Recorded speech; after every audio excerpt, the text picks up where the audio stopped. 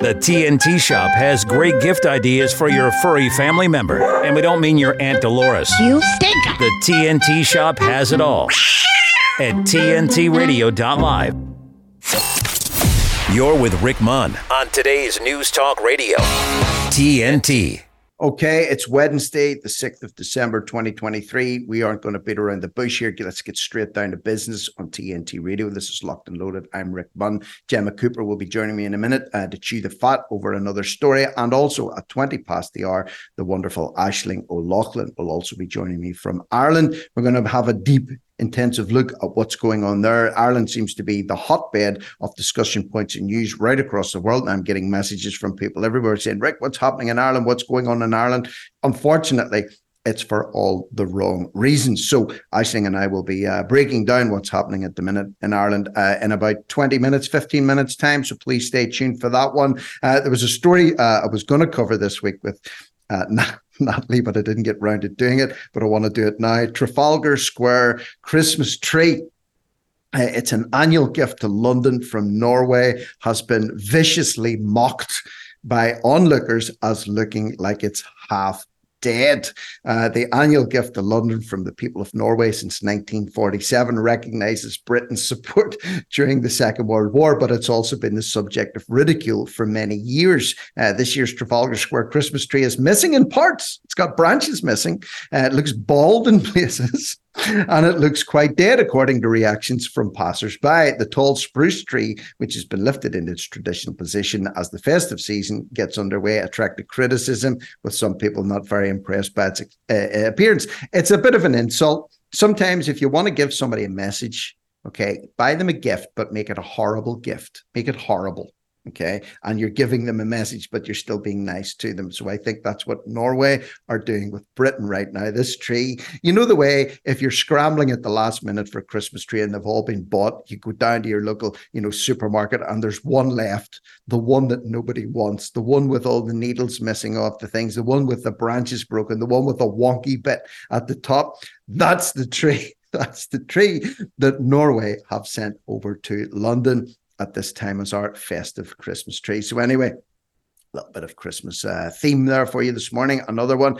I don't know why I'm talking about this, but it struck me as being very tragic. Diagnosed with polio at age 3 years of age, Diana Odell spent nearly 60 years of her life encased in a 300-kilogram iron lung. She died when a power supply shut the machine down that was keeping her alive. So imagine that, living your entire life literally encased in a 300-kilogram oil drum simply to keep you alive for 60 years. And at the end of all that, after she battled through polio all her life and she lived through those hard conditions, there was a power outage and she died. It just goes to show you how important that old electricity is for some of us. The old battery-powered torch or the old wind-up radio was of no use to Diana Odell, unfortunately, and she has died. Lastly, I'm sick to the back teeth of hearing this 3 words: stop the boats, stop the boats. And this guy, James Cleverly, Rishi Sunak, said I would stop the boats, and I meant it. Rishi, you have stopped nothing. We've signed a treaty with Rwanda, making it clear it's us who decides who come to the country, not criminal gangs. No, it's the criminal gangs who decides who comes to the country, because you haven't stopped the boats and they're still flooding into Britain and they're still flooding into Ireland. You don't stop anything, Rishi. You don't stop anything. And James Cleverly has also said, again, we will do whatever it takes to stop the boats. Listen, they ain't stopping anything, okay? Priti Patel said the same thing. Suella Braverman banged on for a year about stopping the boats. Rishi's doing it. James Cleverly's doing it. Just close the damn borders. Don't let anyone else in unless they've got documentation or unless they can prove that they're actually fleeing from persecution or death somewhere else in the world and you have somewhere to put them. It's really not that difficult. So this business about stopping the boats is just another soundbite, but it's coming from multiple sources again and again. It's almost like a mantra. We'll stop the boats. We'll stop the boats. We'll stop the boats. But the boats don't get stopped. Okay. Just like staying at home did not protect the NHS, and did not save lives. It cost lives. So remember, invert everything the government says. When they say they're stopping the boats, it means they're not. It means they're facilitating them coming in. When Sadiq Khan says he's cutting down on knife crime, he's not. It's getting worse, and so on and so forth. But anyway, here endeth the lesson. I'll be right back after this short break with the one and only Gemma Cooper. Please don't go away. Abroad or at home, this is your news. By staying silent, we are part of the problem. Today's News Talk Radio, TNT. Gemma, this Stop the Boats slogan is actually doing my head in even more than the stay home, save lives, protect the NHS one. I mean, and it's that 3 words again, isn't it? Stop the boats, stay at home, save lives. Well, it's only 2 words, protect the NHS. They actually dropped the ball with the save lives one, didn't they? It said save many lives. They needed that 3rd word in there, don't you think? Well, it's really well known in neuro-linguistic programming, in hypnosis, when you're trying to undo bad habits and all that kind of thing. The 3-word mantra is a recognized kind of, it appeals to the command center of the brain. It goes straight into your kind of all the neural pathways in the frontal cortex where you process your information. So I think that what they're saying all the time, stop the boats, stop the boats, stop the boats, just like stay at home, all of that stuff. If they say it often enough, you'll believe they've done it, because your brain will have heard it enough times that you think, well, I think they've done it, because they keep saying stop the boats. They must have stopped the boats. It's very, very clever. It is very, very clever. And we know how much the last 3.5 years of behavior control were influenced by psychologists, behavioral insight teams. I mean, they were on steroids, weren't they, through the pandemic, working all around the clock to do things to make us behave in a certain way. And language is so hugely important when it comes to shaping behavior. The other way is when you see something written down as opposed to hearing it from somebody's mouth. So if you walk into a room and somebody says, oh, put your bag over there, mate, you're like, oh yeah, okay, whatever. You don't really kind of say what. You see a sign saying put your bag down, you put your bag down. It's very clever how the brain works, and how those in power know how the brain works. So you're quite right. Stop the boats, stop the boats, stop the boats, especially when you're watching it on television or on a screen with a flicker-induced hypnotic state that you end up being in when you watch a screen for a long time. It goes straight in and you think, oh, they've stopped the boats. They've stopped the boats. No, they haven't stopped the boats. They haven't. You're quite right. They haven't. Interestingly, actually, just on this subject here about the neuro-linguistic programming. So you do have the spoken stuff, which is these mantras that they pump out, these usually 3-word mantras that they pump out, but they did combine it, as you have said, very effectively with posters. You can remember nearly every bus shelter in the town that I lived in had NHS sponsored, look John in the eyes and tell him COVID's not real, and look Johnny in the eyes and tell him his mother didn't die from the cold, and they had these, hammed up pictures of people with these huge bloodshot eyes, probably just as a result of too much alcohol, I would have thought, but they were putting it down to COVID. But then again, that was on every bus shelter. And then famously, I think from memory, they took out front and back page ads in every single tabloid newspaper and every broadsheet for one day, at least in the UK, to try and drive home the stay at home, save lives, protect the NHS message. So and on the radio as well, and on the TV, and in every magazine. So we really were hit from all angles with this one. And this is leading up, I think, nicely into your story that you have for us. What's the solution to detoxify the mind? Possibly one of the solutions is to get away from it all and to switch off from all this stuff here, find a little bit of solitude. Is that not a fair point? Yeah, it is an absolutely fair point. And the subject of what you just talked about, it was brainwashing on an industrial global scale. We weren't the only country pumping out those adverts. We weren't the only country every night on television, pumping it out. It was a huge exercise in brainwashing, which only served to wake millions of people up. So it didn't work with everyone. And there is a percentage of the population, it's proven, that cannot be hypnotized. And hypnotists know that when they do their stage acts. So yeah, it's us and them. It really is. But at least we're seeing through it. And this a story that I'm bringing to the table is an illustration of how you really can break this programming, break through your kind of relationship with the control mechanism. And it works. And we're always talking about, take time out, go for a walk and all of those things. Well, a study out today from one of the UK's largest universities, which has been printed in a scientific journal called Scientific Reports, says it's proven that spending time alone is absolutely amazingly good for you and does reduce stress. we are trained in our culture to see solitude as lonely or a little bit sad. You know, what, you're on your own? Oh, that's really sad. Inversion, as you just talked about, is actually the opposite thing. Being on your own relieves all the pressures of modern life, and it does it very quickly. So this study surveyed nearly 200 people for 3 weeks, and they had to keep a diary tracking the number of hours that they spent alone. Now, by alone, the definition of alone is no face-to-face communication with any other human being. And the key, I think, to this is no digital communication, no email, no phones, no texting, and more importantly, no social media. Now, the more people spent time in solitude, the lower they ranked their stress levels. Every day for 3 weeks, they were asked 3 questions. How pressured do you feel to behave a certain way when you're on your own? How free do you feel to be yourself when you're on your own? And how in control of your day do you feel when you're on your own? And all of those questions routinely were answered in way, way more positively when people had spent time on their own. They said they felt more in control of what happened in their day. They felt free to be themselves, and they didn't feel pressured to behave in a way society wants them to. So all of the stuff we're told about being on your own, like, oh, you're on your own at Christmas. Oh my God, what a loser, you know, or anything like that. Or what, you go on holiday on your own? Oh my God, what a nutter, Billy no mates. No. That's taking control of your life. And they train us to think being on your own is a bad thing. We're trained to think that is awful. Invert it round. No, it's actually an act of rebellion, and it keeps you in the driving seat of your life. So this research should be welcomed with open arms today. I know you're a big fan of it, Rick. I thought I'd bring a good news story to the table on Hump Day, and then let's all put our devices down and go for a walk on our own. Oh man, you know, this so many things just as you're talking there. Personally speaking, I am an absolute loner. Apart from my wife and maybe 2 friends that I see maybe once a month tops, each for an hour at a time, I am on my own.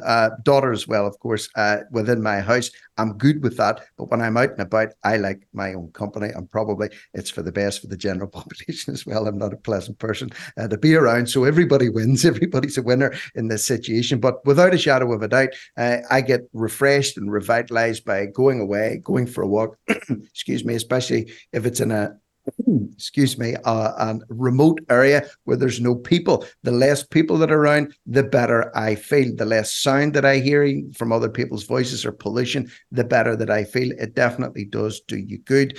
And there's an old saying, you know, if a tree falls in the forest and no one's around, does it make a noise? Well, of course it does. You know, sound waves are created, but nobody actually gets to hear them. And one of the friends that I do have is completely disconnected from all social media and all events, and he's the happiest, most carefree person that I know. And you know, when I do meet him, and you know, I say, "Hey, have you heard about this?" He just looks at me as I've got 2 heads. No, I didn't know there was a war in Ukraine. I didn't know there was a terrorist attack in Israel. I didn't know this. I didn't know that. And you know what? He's blissfully unaware, and blissfully ignorant. I would say, but you know. What good is it doing him knowing all that stuff? He's more happy and content not knowing it. So all this, search for knowledge and getting to the bottom of the rabbit hole and coming to the conclusions and deep diving into this and deep diving into that, what does it get you at the end of the day? I think other than your head is melted and you can't do anything about what you find out anyway. So yeah, disconnect. Get yourself off, take yourself off on your own or with one friend maybe that you really enjoy their company with, and just talk about life and things like that and revitalize yourself, because hell's bells, Gemma, they're coming at us from all angles. We may not have been fell foul of the government propaganda, but how much more the people that prided themselves not falling foul of government propaganda, tying themselves in knots, arguing and debating over complete bunkum that doesn't profit anybody anything online in the so-called truth movement. It's all a trap, in my opinion. It's a time and energy and spiritual trap. It is at points. I think it depends very much on what stage of your kind of awakening journey you may be on, because I remember my own quite clearly, and other people are going through theirs, and March 2020 sparked a lot of people to have a journey of sorts. Yeah.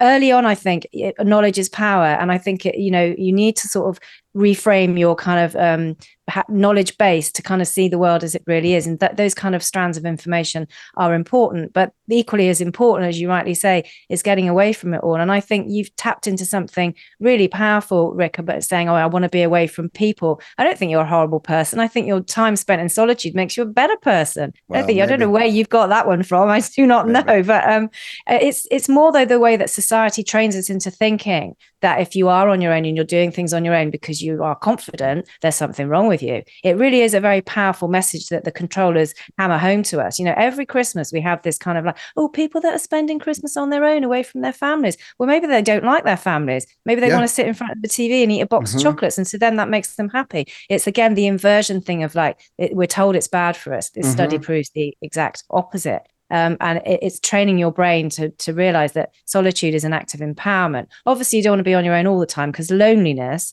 is not a nice thing, but loneliness is different to solitude, isn't it? It's a different mindset. Completely different. Yeah. And by the way, coming up to Christmas as well, don't fall foul of peer pressure that you have to be running around visiting everyone. You have to be hosting people. You have to be shelling out huge amounts of money, just to do what everybody else is doing. Gemma nailed it there. Maybe you come from a family, that either don't want you or you don't want to have anything to do with them, or maybe you just simply want to sit on the sofa, watch some good movies and binge out on some chocolate. If that's what makes you happy, then that's what you should be doing at Christmas. Do not fall foul of pressure, societal pressure or familial pressure or friend pressure to do things and run yourself ragged over the festive period.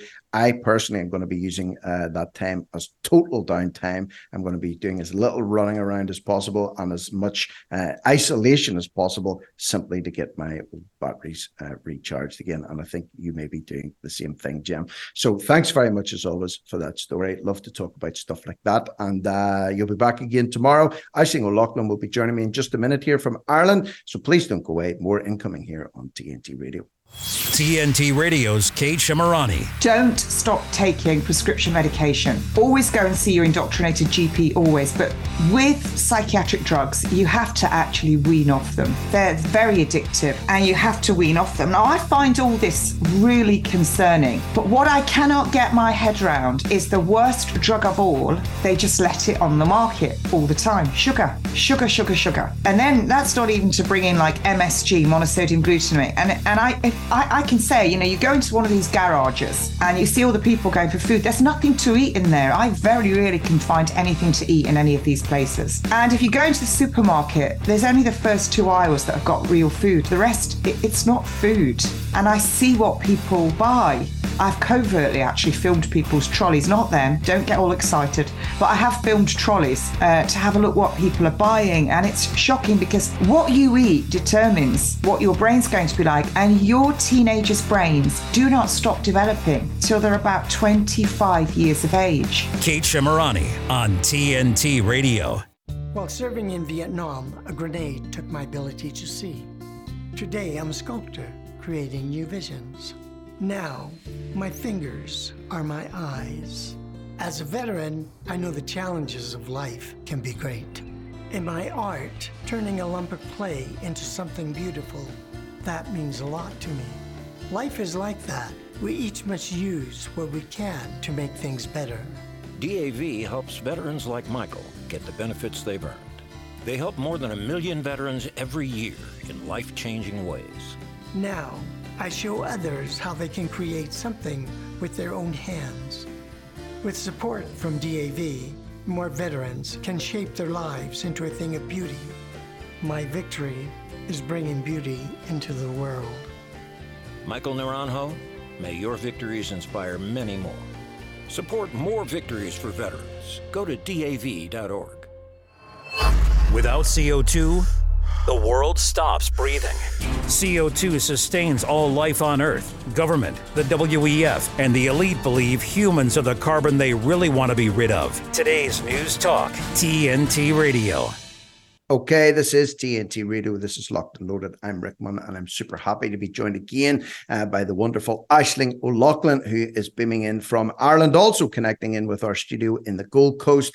Aisling is an independent journalist, and she's also a broadcaster, facing, in her own words, hard facts after 20 plus years in the mainstream media. I think Gemma, who's just exited stage left, who was on just before you doing the news editorial, she has a history with the BBC as well. So people coming out of the mainstream, having a bit of a wake-up call at some point, as most of us have had over the last 3 to 10 years at least. You're another one of them, as am I, as was Gemma. What a time to be alive, eh? Yeah, and to even look now at our former mainstream media colleagues, how they continue on with the charade. People that we spent so much time with and loved and cared for and laughed with. And to see them continuing to go along with the script, that for me is exceptionally hard. I'm here and I'm looking at the telly a lot actually lately. I'm kind of mainstream media monitor, And I just think, how can you go along? And I've discussed this so often with some friends who have come out of it, who haven't said anything. People are very cagey because they're always trying to protect the careers, and wondered about those who stayed behind and made the money, because there was nice money in it. And just to think, how do they sleep at night? Because now we are looking at these excess debts. There's no denying what these crazy conspiracy theorists were saying, during the past 3-4 years now, pointing out all these anomalies which have come true. They are no longer conspiracy. And, there was an excuse there at the early days because it was okay. It was the European Medicines Agency. It was the CDC. It was, all these big expert groups, the World Health Organization coming out about the vaccines. And you could understand that people would say, oh, right, it's these crazy anti-vaxxers. But now we have excess debts, So now what's the excuse for it all? Two things, actually, just on what you said, I want to pick up on. Just a question. Do you think you could have some Judas moments in the mainstream media? And by that, what I mean is, he famously betrayed Christ for 30 pieces of silver. But then, he had an anxiety attack and a panic attack and a conscience attack after that. He took that money back and he wanted to give it back to the high priest. They wouldn't take it. So he threw it onto the floor of the temple. He realized the gravity of what he had done. But by that stage, it was too late. Some people are just going to be led by money, and they'll do anything for money. They'll say anything for money. Do you think there could be people in the media now that their consciences do start to play on them, where they realize what they've done could have actually cost a lot of people their lives? And when they look at their car, or they look at their house, or they look at the private education maybe their kids are in, they look at themselves then in the mirror and they think, hell, what have I done? Was it really worth it? Was it worth what I, lied to people about, or I knew in my heart of hearts that this wasn't real, but I kept doing it for the money? Do you think we will see more Judas type experiences over the next, few weeks, months and years as people realize the gravity of what they've helped to perpetuate? Well, it's always been a morality issue, hasn't it? And everything is a reflection of our morality and understanding right from wrong. And I think, science and scientism more so, has become the new religion, and nobody was allowed to question it. I've got a book here that I'm reading. It's called Show Me the Science, from Luke O'Neill. And of course, he was a central character to all of this. Professor Luke O'Neill from Trinity College, Dublin. He was on the television, on the radio all the time. And now he's got a book out for children. And I'm just looking at the first chapter there, and it's all about correlation and causation. And this is a big thing. I was talking to a medical student the other day, and I was saying about the excess debts. And I was saying, but what about, have you looked at the excess debts? Now, he looked at me like I had two heads. He hadn't heard of it because it's not being discussed in the mainstream media. And then he came out with the line, well, correlation doesn't necessarily mean causation. And he is in his first year now in university studying medicine, this guy. And what are they studying? Misinformation is what they're studying. And this is what they're coming out with. So they have an excuse now for the excess debts, but it doesn't make any sense. It's a ridiculous excuse. They're saying, well, it was lockdowns. It's because there's delay in appointments in hospitals.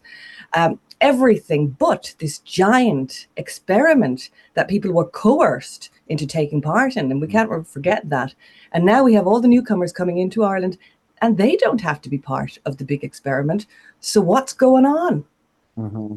It is bizarre. And this business of access debts, it's something that you cover extensively. You've got a great Facebook/Twitter platform. If you search just under Aisling O'Loughlin, you'll find her handle on there. And also she does a Rumble show as well, Aisling O'Loughlin News, I believe it is. And you also have a Substack page all under the name of Aisling O'Loughlin. So you write and talk about this extensively as well. And it is crazy to see the juggling that's being done, or the acrobatics that's being done to try and spin these excess deaths around to everything except what the most likely cause of these excess deaths is, or certainly one of the major contributing causes of these excess deaths is, which is, of course, these injections that Ireland were only too happy. The people of Ireland allegedly were only too happy to take up at their government's request, or under severe duress, threat of losing their jobs or being isolated from society if they didn't actually take them. But now I think the chickens are coming home to roost in that one too. Aisling, we've got to take a little news break actually at the half-hour mark. We'll do it now,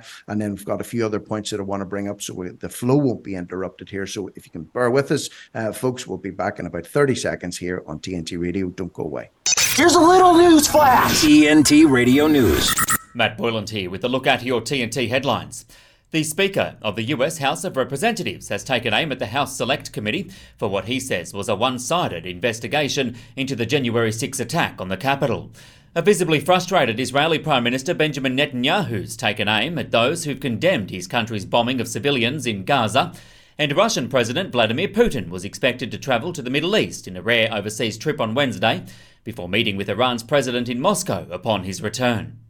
Are you enjoying listening to TNT Radio? Do you think we're doing a good job? Then please let us know. Why not leave us a like or a positive review, or comment on Facebook, Gab, or Getter? Help us get the word out as we cover the biggest topics of our time on today's News Talk, TNT Radio. Okay, what we're seeing as well, Aisling, is we're seeing some people holding their hands up around the globe at this point in time to say, you know what, I was duped, I was taken in by this, I was mistaken in my views and opinions, and they repent almost, and they turn away from their previous positions when it comes to lockdowns, effectiveness of masks, and so on and so forth. Other people take the position where they actually double down on it when they're presented with the facts and they're presented with now what's becoming overwhelming evidence. They actually double down on their position. Now, in Northern Ireland, there's a group that has formed called VIBS NI, which is Vaccine Injured and Bereaved NI group. They're trying to get a talk in Stormont, which is allegedly our seat of government in the north of Ireland, but they need a nationalist MP to back them up. They can't find one. They can't get the Alliance Party. They can't get the SDLP. They can't get Sinn Féin to back them. They've got a unionist thumbs up. They can't get a nationalist one, so they can't speak at government. So what they have done is they all went to England this week. They were invited over by Andrew Bridgen over to England to talk at the UK Parliament. And one of our politicians has said, utterly galling. Now, this is her words and not mine. It's utterly galling that the DUP see fit to run Northern Ireland into ruin and hold us to ransom. Yet they apparently, including my MP, happily attend seminars on dangerous rubbish at Westminster, such as this delightful meeting by Andrew Bridgen, advertised as vaccine harms. Disgusting. So she is labelling a group of people that have travelled from Northern Ireland to London to talk about their injuries and the deaths that it has caused in their families as a direct result of these injections. It's labelled disgusting, it's labelled rubbish, and it's labelled ruinous. This is by a politician. Why not just simply say, okay, let's look at this. Let's see if there's anything in this. And if there's no evidence to support this, well, then we can't go forward with it. Why would you come out with rhetoric like that, Aisling, when it comes down to people who have lost maybe limbs or lost sons and daughters or fathers and mothers? I think we've got to see the real rotters. And in many ways, I really appreciate this moment that we've all had to get to see the true personalities and the true characters of people that we may have otherwise thought were okay. Now, you can forgive a certain amount of people at the beginning for going along with it, but right now, no. I'm sorry, we've crossed that line now. The conspiracy theorists have been proven correct. So for her to now say there are no vaccine injuries, that's more or less what she's saying, that it's so safe and effective that there are none, even though the court cases have started. We've seen that with AstraZeneca. We know from Pfizer's own documents that the FDA tried to conceal for 75 years. Why were they trying to conceal it? Thank goodness for the great work of Dr. Naomi Wolf, who has uncovered that and went through it methodically and put it out there. And still, there's smear campaigns against Dr. Naomi Wolf. to try and stop the information getting out. We see it's coming out again now in New Zealand. We have a whistleblower over there, but there's always going to be those people who are going to say the silly things like, well, you're just a conspiracy theorist, or it's all mad. The campaign that they did on us from the beginning, they're going to keep trying that until they can't. Now, the thing is, there's enough people out there who are still so brainwashed, and we have to remember that. They're brainwashed. Nobody wants to hear it. All the intellects can't bear the thought that they have been brainwashed because it seems so silly a notion.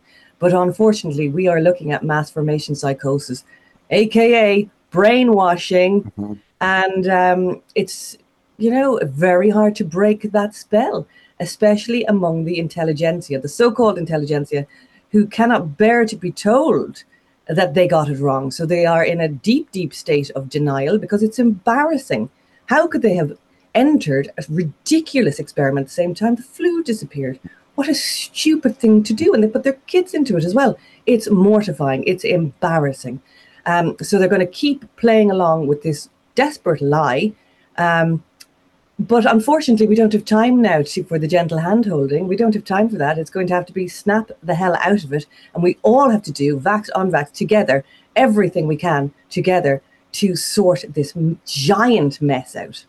Yeah, and I think that thing about pride is one of the things that's really a stumbling block for many, many people, to hold your hands up and admit you did get something wrong. Maybe you did take something into your own body that's going to harm you, or possibly your kids as well. It's a bitter pill to swallow. That's why I think we're seeing a lot of doubling down on this. But one positive I would say is the comment that I read you out from that politician, she's an Alliance politician here in the north of Ireland, is the feedback on that was unanimously negative. So a lot of people, even people that would have voted for in the past, have said, look, you're out of order here. This is bang out of order what you're saying. So I don't know, maybe it was said in the heat of the moment, maybe she's gone through personal stuff, I don't know, but it was an odd thing to say, that it was disgusting and that it was rubbish and it was nonsense. These are people's lives here that we're talking about, and I'm sorry, but as an elected representative, you shouldn't be coming out with rhetoric like that. Which leads me on to Ireland again. Looking at some of the stuff that's been coming out of Irish politicians' mouths at the minute has been crazy. So I want to start off, Helen McEntee. Okay, I am completely bewildered and befuddled when it comes to Helen McEntee. This woman seems to be completely devoid of all emotions. She's pretty much expressionless. She doesn't get excited. She doesn't get sad. She doesn't get happy. She's just like almost robotic in her delivery of whatever it is that she's having to say. She looks like, to me, she's grossly incompetent as the so-called Justice Minister. She has just successfully retained her position in the Dáil after there was a vote of confidence in her ability to carry out her job. What state is Ireland in when someone like Helen McEntee can occupy the position of Justice Minister while there is no justice and lawlessness on the streets of Ireland and still manage to pass a vote of confidence in the Dáil? What does that say about Irish politics?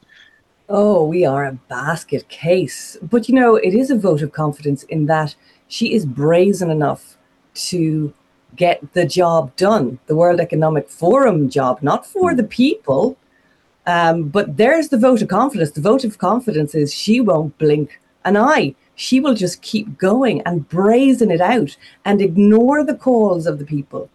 Now, there are a lot of questions about this child stabbing, the children who were stabbed in Dublin city centre in broad daylight, and a lot of questions about the man who stabbed the children, allegedly, who is in hospital, apparently in an induced coma. Apparently he's waking up. But because the information is so sketchy and so weird, now we know knife crime is a giant, giant problem in Dublin. In Ireland, a lot of it is imported crime, imported trouble, that we've enough of our own criminals to try and take care of. And now we've imported a load of them as well. So this child stabbing incident, the way the Irish government and Irish captured mainstream media is covering it is very odd. It's very peculiar. And it's led a load of us to look at the crime scene, ask, where is the blood? It seems like a bloodless crime scene. Ask, who are the children? What are their names? All of those points that you'd expect from general reporting day to day that we would have expected before everything changed, now has led us to ask questions. Very, very serious questions, but they seem to want to just brush all of this under the carpet. which is leading us to ask even more questions about what is going on. Who have they let into the country? Is this guy actually stabbing children in broad daylight? And then, of course, the riots that followed, Conor McGregor and his tweet about this is war. And we don't really know what's happening. It's all very confusing. We know they want to bring in this surveillance society. You know, we know that they want to track us. And it's all beginning to look incredibly suspicious. Tell me this. Here's the thing. I'm hearing everything you're saying in regards to this incident that happened in Dublin. It's around about 2 weeks ago now. The stabbing of the 3 children plus a creche worker, a community worker, apparently done by an Algerian immigrant. He was beaten over the head and disarmed by some Brazilian Deliveroo driver. 310,000 euros been raised for that guy in a crowdfunding thing. There's been scant and no news at all, or names or pictures of the alleged victims. It is very, very bizarre. And a lot of people are messaging me saying, did this happen? Did it not happen? I can't say one way or another. I don't know. This is what's being reported, but we do know what happened as the aftermath. But another point that you rightly made there too, whether this was staged or real or it happened or it didn't happen, the amount of people that have been viciously, brutally stabbed. Look at Aisling Murphy in the case that happened with her recently, or the 2 gay men that were decapitated. A third one lost his eye through violent knife crime. And there's no shortage of knifing incidents that are happening in Ireland at the minute. I think it is fair to say that, you know, it's coming from a certain demographic. That's without any shadow of a doubt. But Irish people can and do stab each other as well. And we shoot each other and we blow each other up and we beat each other up too. But there's extra burden being placed on the so-called policing system at the minute from people that maybe should never have been let into the country in the first place. And of course, then we had these so-called rats afterwards. And again, McEntee came under a lot of flack about that, but she's managed to cling on to her job. And then the introduction of this hate speech law that she's adamant that she wanted to get pushed through by the end of the year after it hit a blip during the summer. You remember that? It was on a little bit of a stalling process. Now all of a sudden it's full speed ahead. Is it all lining up as old? Remember the A-team, Hannibal, he said, I love it when a plan comes together right at the end. Is this the Ireland's equivalent of the A-team? Is the Irish government at the minute? Well, I'll tell you what's really getting in the way of their plan is X, Twitter, Elon Musk.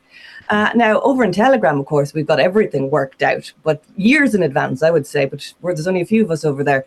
But X is an opportunity to actually talk to people in the middle who may be looking on and going, well, this is all a bit odd. There's something strange happening, who may be afraid to talk, because we have that in Ireland where people are very much afraid to talk because they don't want to be labelled racist or far right or conspiracy theorists. They're terrified of being labeled a name, which they have to just get over now at this point. But X is saving us, and Elon Musk's tweets as well, coming out of the blue like that, all eyes on Ireland. I mean, one of his tweets got something like 40 million views. And so he's bringing the spotlight onto Ireland, a spotlight I would say that our politicians do not want, because they are looking absolutely dictatorial and ridiculous and unreasonable and unfair. And this story, if you look at the child stabbings and look at the stabbings, even Aisling Murphy, let's say, initially it was reported in the Irish Times that she had been strangled. That's right. So why did that go out? We have to ask ourselves, why did that go out? You know, there's a huge difference between being strangled and being stabbed 11 times in the neck. So, and that went out in the Irish Times, the paper of record. So then we look at Conor Gallagher, the journalist who wrote that, and we're thinking, well, that was very dodgy. You know, that went out in the first place. And then we see how they tried to protect the person who's done the stabbing, the perpetrator. We saw what happened in Dublin Airport that time. Apparently it was a cry for help. The guy who stabbed the German tourist. So very bizarre. And again, with the beheadings in Sligo and the guy with his eye gouged out, it was nearly like there was sympathy for the perpetrator and not for the victims. And it was the media did everything in their power to protect the perpetrator. And they're continuing to do that. So very, very strange behavior. I spent a good while looking at child stabbings across Europe. And again, we don't have names, we don't have faces, we're not allowed to connect with the victims. We don't get the proper story, we don't get their background, we don't get candlelight vigils, we don't get an opportunity as a community, as you would expect, to pray for these victims and to discuss it in a reasonable fashion, as you would have expected. These are huge, massive stories, deserving of debate, deserving of discussion, and we don't get a chance to do that. Instead, we're called names. Yeah, that's why I think it's important, to cover off this stuff, because, if you do ask questions, you do ask certain questions, you're deemed to be, intolerant or, a xenophobe, or even if you think about the impact statement that Ashley Murphy's boyfriend read out, that was completely pasted over by the press, or even he was vilified by some members of the Irish press because it said he was stirring up hatred. He just simply said, how can someone be allowed to come to Ireland for over 10 years with their family, contribute nothing to society, do nothing to integrate, and then brutally murder my girlfriend, and the family still, they aided and abetted him in this as well. They're being investigated for this too. He simply said, how is this right that this can be allowed to happen in Ireland today? And of course, that statement was coming from a man who just lost his partner, probably wanted to spend the rest of his life with her, and she was murdered horrifically, brutally massacred, I would say, in Ireland by somebody that should not have arguably been here in the first place. Was he wrong to say that? According to some factions of the Irish press, yes, he was. So it's important to give this stuff light and to look at it from all the angles and not just take anything at face value, because I think that's one of the main pitfalls that we can fall down, is just to automatically assume that everything we're being told, even from alternate sources, is true. We'll have to question absolutely everything. We've got to take another short break right now, Aisling, and when we come back, I want to look at some of the other crises that are currently ongoing in Ireland. There's no shortage of crises to talk about, so we'll do that when we come back here on TNT Radio. Don't go away. De-weaponizing weather with reality and perspective. Well, of course, the biggest story in climate right now is Vice President Kamala Harris leaves for the climate conference with the biggest carbon footprint in history. She's heading to Abu Dhabi or whatever for COP28 in Joe's place, with hosts under fire for wanting to push oil and gas deals. Do you know why there's so many people there? Because they realize what a scam this is, and they're trying to push oil and gas deals. Anyway, she left, and there's 400,000 people expected there. Now, do you really believe that those 400,000 people are all interested in eliminating fossil fuels? I would say there are quite a few of them, given Abu Dhabi is in the Middle East and there's a lot of oil in the Middle East, that are seeking to do business because they know what a scam this is. And let's see, at its head, Sultan Al Jaber has denied reports he's using meetings at the summit to make side deals on fossil fuels produced by the United Arab Emirates. I'm sure he's smart enough to probably be doing that. This is TNT climate and weather watchdog meteorologist Joe Bastardi asking you to enjoy the weather, even if we can't go over to Abu Dhabi, because it's the only weather you got. Hi, I'm Ryan Blaney, a third-generation race car driver, and we dedicate a lot of our time to going as fast as possible. But when my grandpa was diagnosed with Alzheimer's, it was a very unexpected bump in the road for us. It's important to notice if older family members are acting differently, experiencing problems with their memory, or having trouble with routine tasks. Early detection of Alzheimer's can give your family time to explore support services, make a plan for the future, and access available treatments. If you or your family are noticing changes, it could be Alzheimer's. Talk about seeing a doctor together. In a secret lab, somewhere in the Western Hemisphere, the perfect human specimen has been born. He has the strength of 10 men and the wisdom of 20. Rick Munn. Now you listen here. He's a very naughty boy. TNT Radio. Now go away. Yeah, we love that sweeper here. It always raises a smile on TNT Radio. Welcome back to the last part of the show. The time just goes by so quickly. There's so many things I want to try and squeeze in conversation here with Aisling. Aisling, another rogue that's part of the Irish government, the so-called integration Minister Roderick O'Gorman has said there is a potential that asylum seekers who have not been offered state accommodation will take legal action against Ireland. We're seeing people that are being brought in and told this week the accommodation literally is running out this week. They could be housed in tents, possibly if they come here. They've been promised turnkey accommodation by certain factions. When they arrive, they're not getting what they were promised. So a lot of disgruntled people, a lot of disgruntled Irish people, a lot of disgruntled people that have come to Ireland expecting heaven and then getting delivered hell, to them in their eyes anyway. Roderick O'Gorman, another person, how is he clinging onto his job? Come on, tell me that one. Well, it's all just so stupid, isn't it? It's all so stupid and in our faces now. And it really is like we are being made to wake up. Because we know, say, with COVID, people did not want to wake up. They're too comfortable. Now it's getting to a state where it is so outrageous, so in your face, and so ridiculous. You have no choice but to snap out of it and to wake up. So again, you know, Roderick O'Gorman, he put out the invite all over the world in multiple languages. Come to Ireland and we'll give you loads of free stuff. And that's worked. Obviously, you can't blame anybody, you know, for coming over. And you don't even need your documents. So if you've got a criminal past, you know, all the better to get the free stuff. And we've noticed there's an awful lot of mental health issues coming into the country.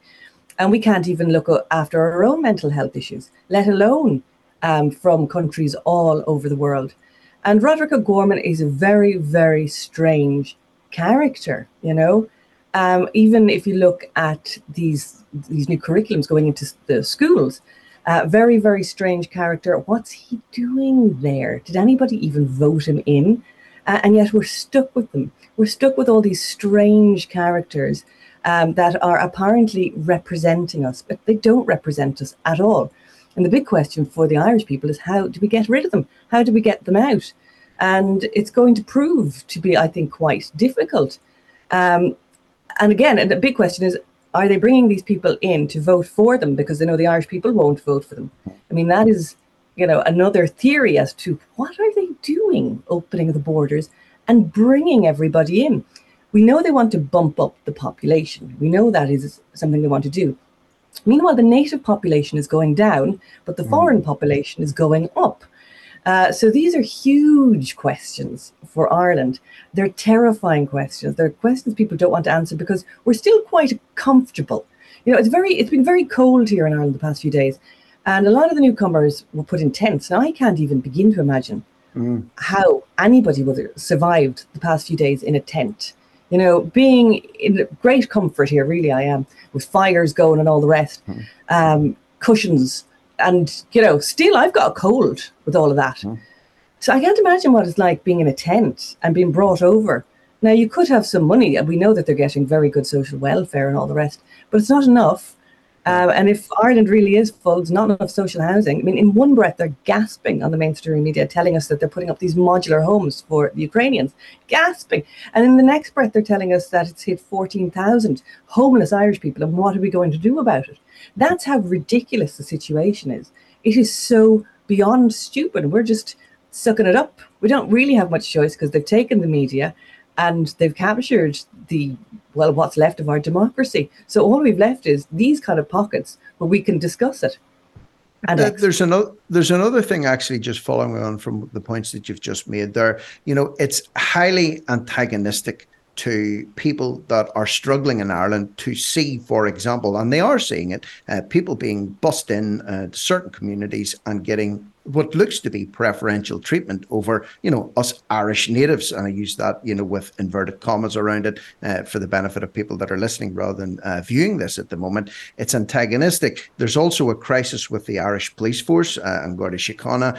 They're having a recruitment shortage at the moment. They can't get the recruits in that they need. They're talking about most senior officers will probably resign at chief superintendent level and above over the next 2 years. They can't even get an Irishman in to fill the post of head of Irish intelligence. There was talk of advertising it in China and Russia. Can you imagine a Chinese or Russian head of the Irish intelligence service? To me, it's rubbing salt in the wounds. But the Garda business, they were also talking about the possibility that people from other nationalities could be recruited into the Guards or into the Irish police force. So effectively, the people may be protesting on the streets against plantations in their towns and cities would actually be policed and have to succumb to or follow the law of the people that they're actually trying to protest against in the first place. Would that not be the final, slap in the face if, you turned out to a protest in Dublin and you found out that half the guards that were there were actually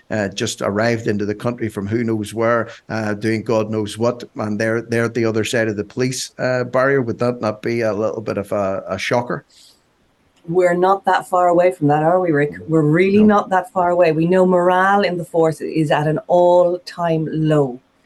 Was it a setup the other night with the riots? There was one cop, apparently he's had his toe amputated. Very hard to know. Again, we've no names. Footage, again, you see, we're in this crisis where we don't know what to believe anymore. We've had years and years of lies now. So people are really confused. We don't know what's real. We don't know what's not real. We know our media lies.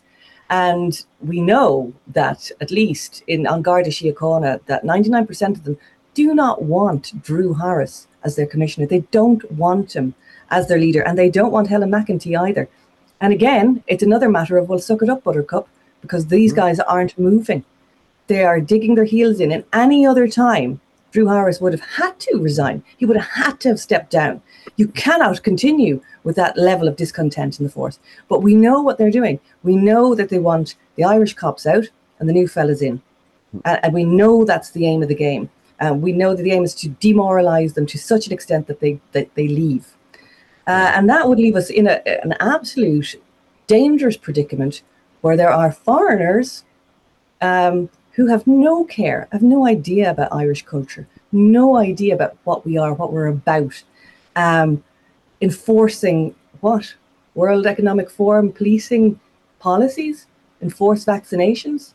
I mean, this is all becoming incredibly dangerous. And the reason we're at this level of danger is because the sleeping Middle Ireland has allowed it to get to this stage by agreeing, say, with RTE News and not doing due diligence and doing their own homework and using their critical faculties. Yeah, and you know what? I grew up in the north, during the Troubles, which were 1969 to roughly 1994. I was born in 1973. So I grew up in the environment where there were people, civilians killing each other, army killing civilians, civilians killing army. Everybody was fighting amongst themselves for the best part of 25 years because people reached the tipping point in various areas and it bubbled over into 25 years worth of violence. Now, that seems like a distant memory away. 1994 is a long time past since the so-called ceasefires came into play, but you can almost see the same scenario building up in the Republic of Ireland at this point in time that built up in the north back in 1969 that bubbled over into violence on the streets and, police and soldiers and prison officers being targeted, the army being sent in, and they were shooting civilians and civilians were retaliating, terrorists were retaliating. I don't think it's that far away at the minute because everybody has a limit and everything has its own breaking point. And I don't know how much more Ireland can take. I think you talked about the homeless figures now. They were 12,000, they're up to roughly 14,000 now. If mass unemployment kicks in here, which it probably will whenever everything folds because everything's running on fumes and debt at the moment, factor that in with what's going on with all these lack of justice. There's a lack of justice, there's a lack of policing, there's a lack of morality, there's a lack of everything. People can only reach so much before even the Middle Ireland, who have been awake up until now, say, to hell with this. We need to take some serious action here. We're not advocating violence, or we're not saying that that's the way to go, but you can't blame people for reaching that point and then bubbling over into violent action. Well, I think it's fair to say at this point that law and order has broken down in Ireland. So that's reflective of a very serious situation. It's broken down because of the policies of our rogue government and our rogue media. So it's going to be up to the people to stay calm. We've got to really stay calm in all of this and not be manipulated. Ireland and the world has been badly manipulated and conned these past few years by experts and people wagging the finger and, throwing labels around. Now it's up to us individually and collectively to take in what is happening and not be manipulated. I mean, I look at Conor McGregor now coming out, who wants to be president of Ireland. Let's look at Conor McGregor's track record. Let's look, this is people want a hero. So they're desperate for a hero and they're like, oh, okay, Conor for president. I'm like, stop it. Stop. Have you heard him talk? Is that who we want for our president in our desperation, in our absolute desperation? But what we have to be really careful about is, yes, we are desperate, but that doesn't mean that we come out of the frying pan and into the fire. Yeah. We have to be really steady Eddie about this. And I think one way out is that we have standards. And, That's about being close to God, because God's got standards. Law and order is godliness. Cleanliness is godliness. All of those old-fashioned traits that I suppose we scoffed at really in the past. We had to come away from it really to learn that, wait a second, there was something to this. Yes. And I think we need to return to, and I'm not talking about the church, but we need to find the God within. We need to love truth. Love truth. If we love truth, that can be our guidance. But that is an individual thing, not somebody telling you how to think. And not being afraid of those labels. I think that'll get us out too. It won't be violence. We've seen it up in the north. We all got fed up of it. We saw those innocent people get murdered and killed, and the heartache. Nobody wants to return to violence in Ireland. We are so fed up of violence. We can do this. We're good speakers. We're good thinkers. We're good writers. We're good singers. This is how we'll get out of it. And we'll do it calmly. We'll do it together. Vaxxers, anti-vaxxers, conspiracy theorists, people with a whole range of different ideas and personality types. We'll still come together. And we'll do it. We will most certainly will do it, because we have to do it. We have no other choice. No, we don't. I love your optimism there, and you're right on so many points. The Bible also says you shall know the truth, and the truth shall set you free. So it's truth that ultimately will break these bars that are around us. We need it to be out there, and that's why they're trying so hard. They're trying their absolute level best to suppress you, to suppress me, to suppress an output like TNT Radio, what you're trying to do on Rumble or through your Substack and everything else. But you know what? We will persevere and we shall overcome. That's what I believe. So I'm bang into that optimism from you. And thank you very much for spreading it, because damn it, we need it. I think we need a little bit more optimism here. So big thanks to you. We're at the end of the show. Massive thanks to Aisling O'Loughlin. Please follow her on her social medias. And also, I shall be back again tomorrow morning at 9 a.m. with Natalie Cheeler on the Open Line Show. So don't go away. James Freeman is currently incoming here like an Exocet missile on TNT Radio.